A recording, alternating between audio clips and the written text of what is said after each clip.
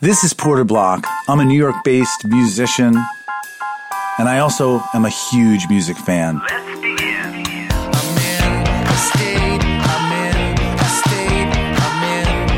This podcast explores music from every angle, and I'll be talking to people who've made the business of music the focus of their life. Welcome to In a State.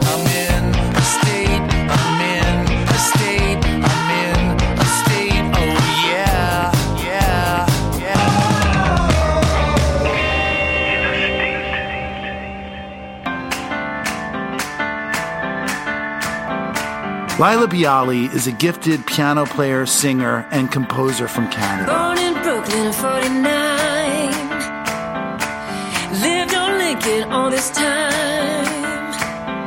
She's lent her voice and toured with the likes of Chris Bodie, Sting, Diana Krall, Paula Cole, and Suzanne Vega. What's so striking about Laila, aside from her obvious talent and her God-gifted voice, is her complete lack of pretense in what she does so effortlessly. She melds pop music with traditional jazz, a song interpreter of the first order, pulling pop songs, well-known ones, through her tightly woven, piano-driven jazz combo. I sat down with Laila early the next morning in her hotel after her triumphant gig.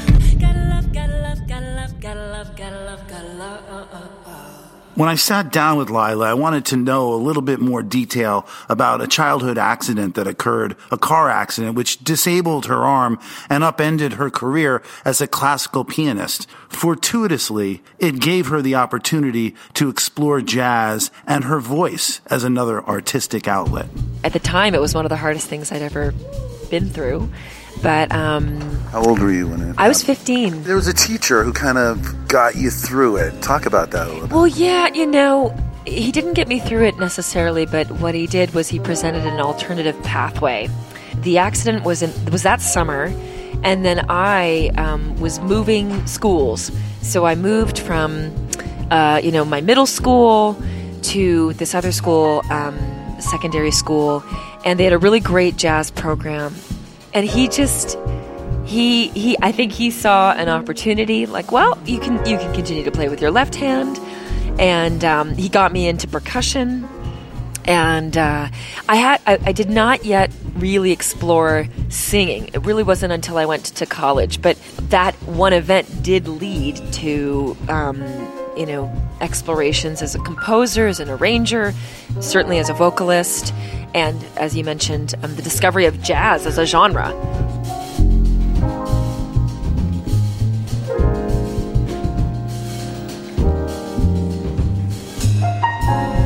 Joni Mitchell obviously is an artist that you have an affinity for, and she was an early genre blender as a songwriter and as a pop cultural icon. Yeah. You still play you cover Woodstock beautifully, and you did it last night. Yeah.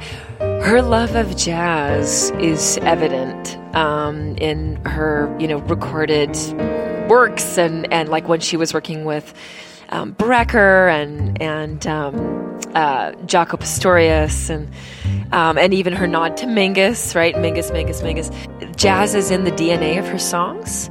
And so even though her recordings are guitar driven, it just was such a natural extension to take her more basic harmony and kind of open it up at the piano.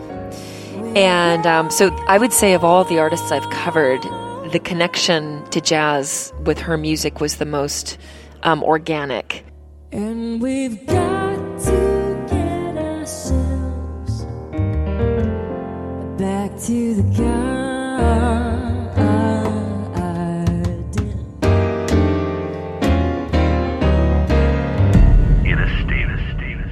Songs like Yellow, for instance, which you cover, are so well suited. Just the jazz approach to it gives it a completely different, you're in between things when you're playing Yellow.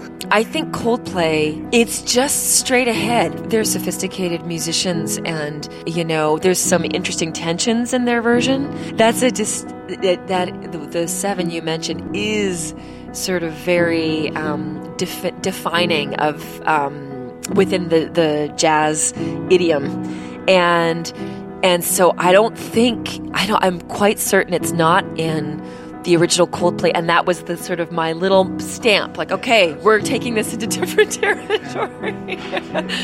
Look at the stars, look how they shine for you, and everything you do,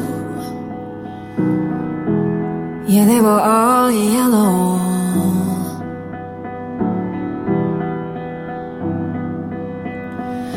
Came along, I wrote a song for you, and all the things you do, and it was called Yellow.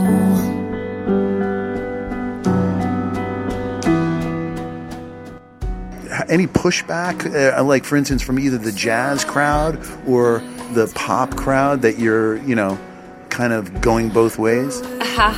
Well, it sort of dawned on me that it is the tradition, within the tradition of jazz, to cover pop songs, because songs from the Great American Songbook were at one point the popular songs of their day. And it was like a revelation to me, because I'm not the only jazz musician right now, taking songs by more contemporary artists like Radiohead, Bjork, etc. In fact, one of the first concerts that I ever saw, this is like 15 years ago, that really made an impression was Jeffrey Keyser, a wonderful jazz pianist. He was in Toronto, and I had never heard anyone cover music by Radiohead and Bjork. Incredible. And then I learned later that Cassandra Wilson had been covering more contemporary music for a while, and it was nothing particularly new. But yes, it's like that is actually the spirit of jazz, is to take songs that are already templated, have been written, and they're out there. And I know with the Great American Songbook, more people have within jazz. I mean, that is like the jazz songbook in a way. But I think it's within the tradition of jazz to specifically take those songs and not just cover them, but to really take them into new territory, to bring them into, especially harmonically speaking. And I have gotten some flack, so not within the jazz community, but actually from diehard fans of the artists I'm covering. Of course. So they see that material as sacred. And it's like, why? Why would you take this perfect music and sort of, and dirty it up with your jazz chords? And I think they probably feel that I've moved away from the spirit of the song. Look at the stars, look how they shine for you, and all the things you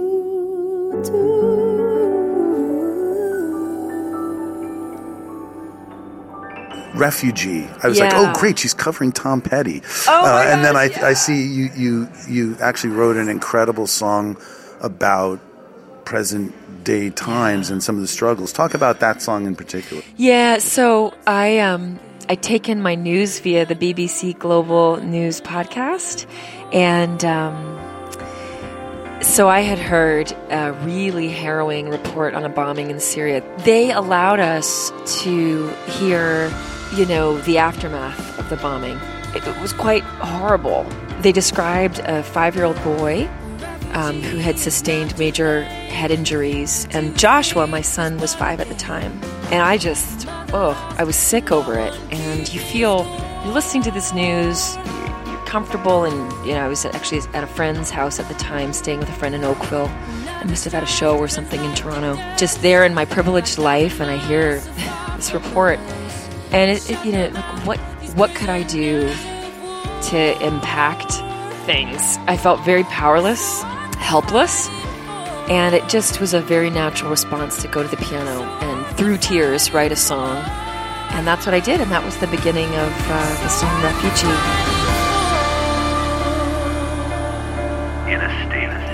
Satellite, which you covered last night, live, is about personal issues. I mean, so you're taking what's going on in your world, both personally and outside, and trying to somehow interpret it through your music. Talk about Satellite a little bit. Yeah, Satellite is a love letter to my son and husband. I, at the time, well, and I still am, was touring a fair bit away from them. I try to bring them with me whenever I can, but just logistically, we have had to, as I call it, divide and conquer a fair bit. And so I was playing a show in Niagara-on-the-Lake and really longing for them to be with me to share in the experience, especially after the show. And they couldn't be there, and it was too late to call them. I couldn't even have that touch point.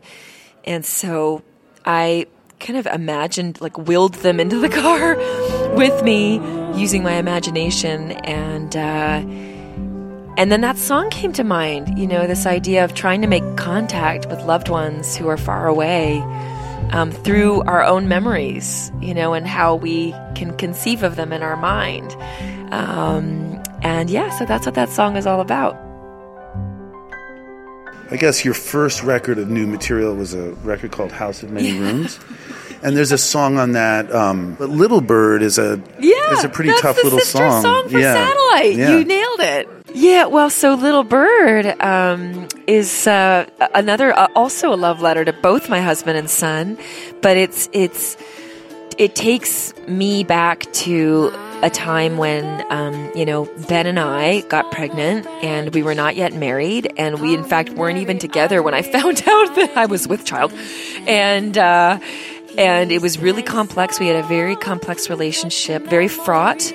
And in a way, Josh was a rival, and not, like the recognition and discovery that I was pregnant with Josh led to us really getting serious about how we actually felt about one another. You know, all everything that had sort of been pulling us apart became secondary, and really I was able to finally strip all of that away and see the very pure love that we had for one another, as cheesy as that sounds.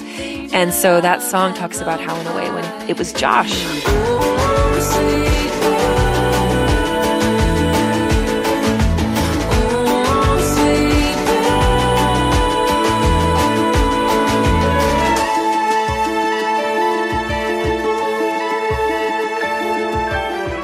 I don't really believe in this concept of one person that you're destined to be with. You know, we talk about the one. I really think that we pave a way forward together. We make choices along the way, and you yourselves determine if you want to be together and make it work. It sounds kind of unromantic. No, I think it's very pragmatic. I think it's pretty practical. Yeah. You used this expression once. I think your husband came up with it, that he gave you the strength to break out of the jazz box. And that's what I meant by orthodoxy. And here you're coming out with a pretty strong, radio-friendly piece of music. That's a big step for you, right? Yeah, it was. And in a way, the reason the new album is self-titled is because it feels like finally all the various threads from, music I've explored and arranged and created and written over the years are coming together on the new album. And finally coexisting happily. And Got to Love, in a way, was my way of preserving more of a pop edge, which was really present on House of Many Rooms. But what House of Many Rooms, the last album, did, it didn't neglect my jazz roots, but it really moved away from them. And almost too much, especially as a jazz musician. The songs that you write and record really develop a personality as you take them out on the road and showcase them live, and you discover new things about them. You did a live record, which is something that I love. I think is a lost art form. That came about. We didn't even intend to make a live record when we performed that night, but it was in the CBC building, and they recorded us because that's what they do. And then my manager at the time, she said, it's really hard to capture what you actually sound like in the studio. And again, we've talked a lot about the spirit of jazz, but it's like that energy that you get when there's an audience responding and interacting with the musicians. It impacts the sound. There's no doubt about it. And while it tends to often be more flawed and less produced, there is an energy to it that you really don't often find in the studio, unless you go back to the old days where people were live off the floor.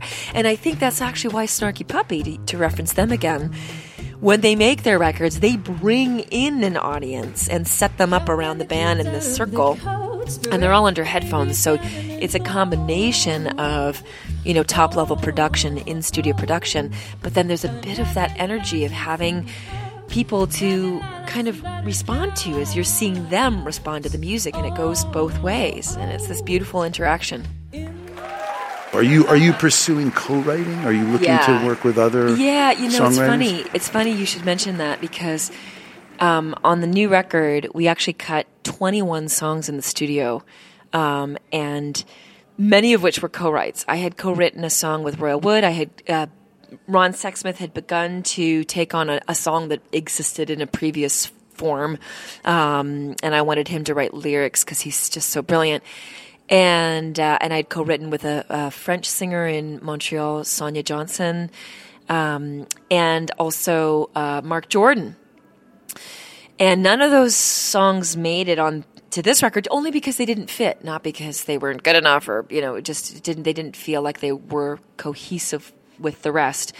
And so I have this body of work already that I'm revisiting now, but I'm just the road is really where ideas take shape. And I had a 7-hour drive with stops between Columbus, Ohio, and London, Ontario.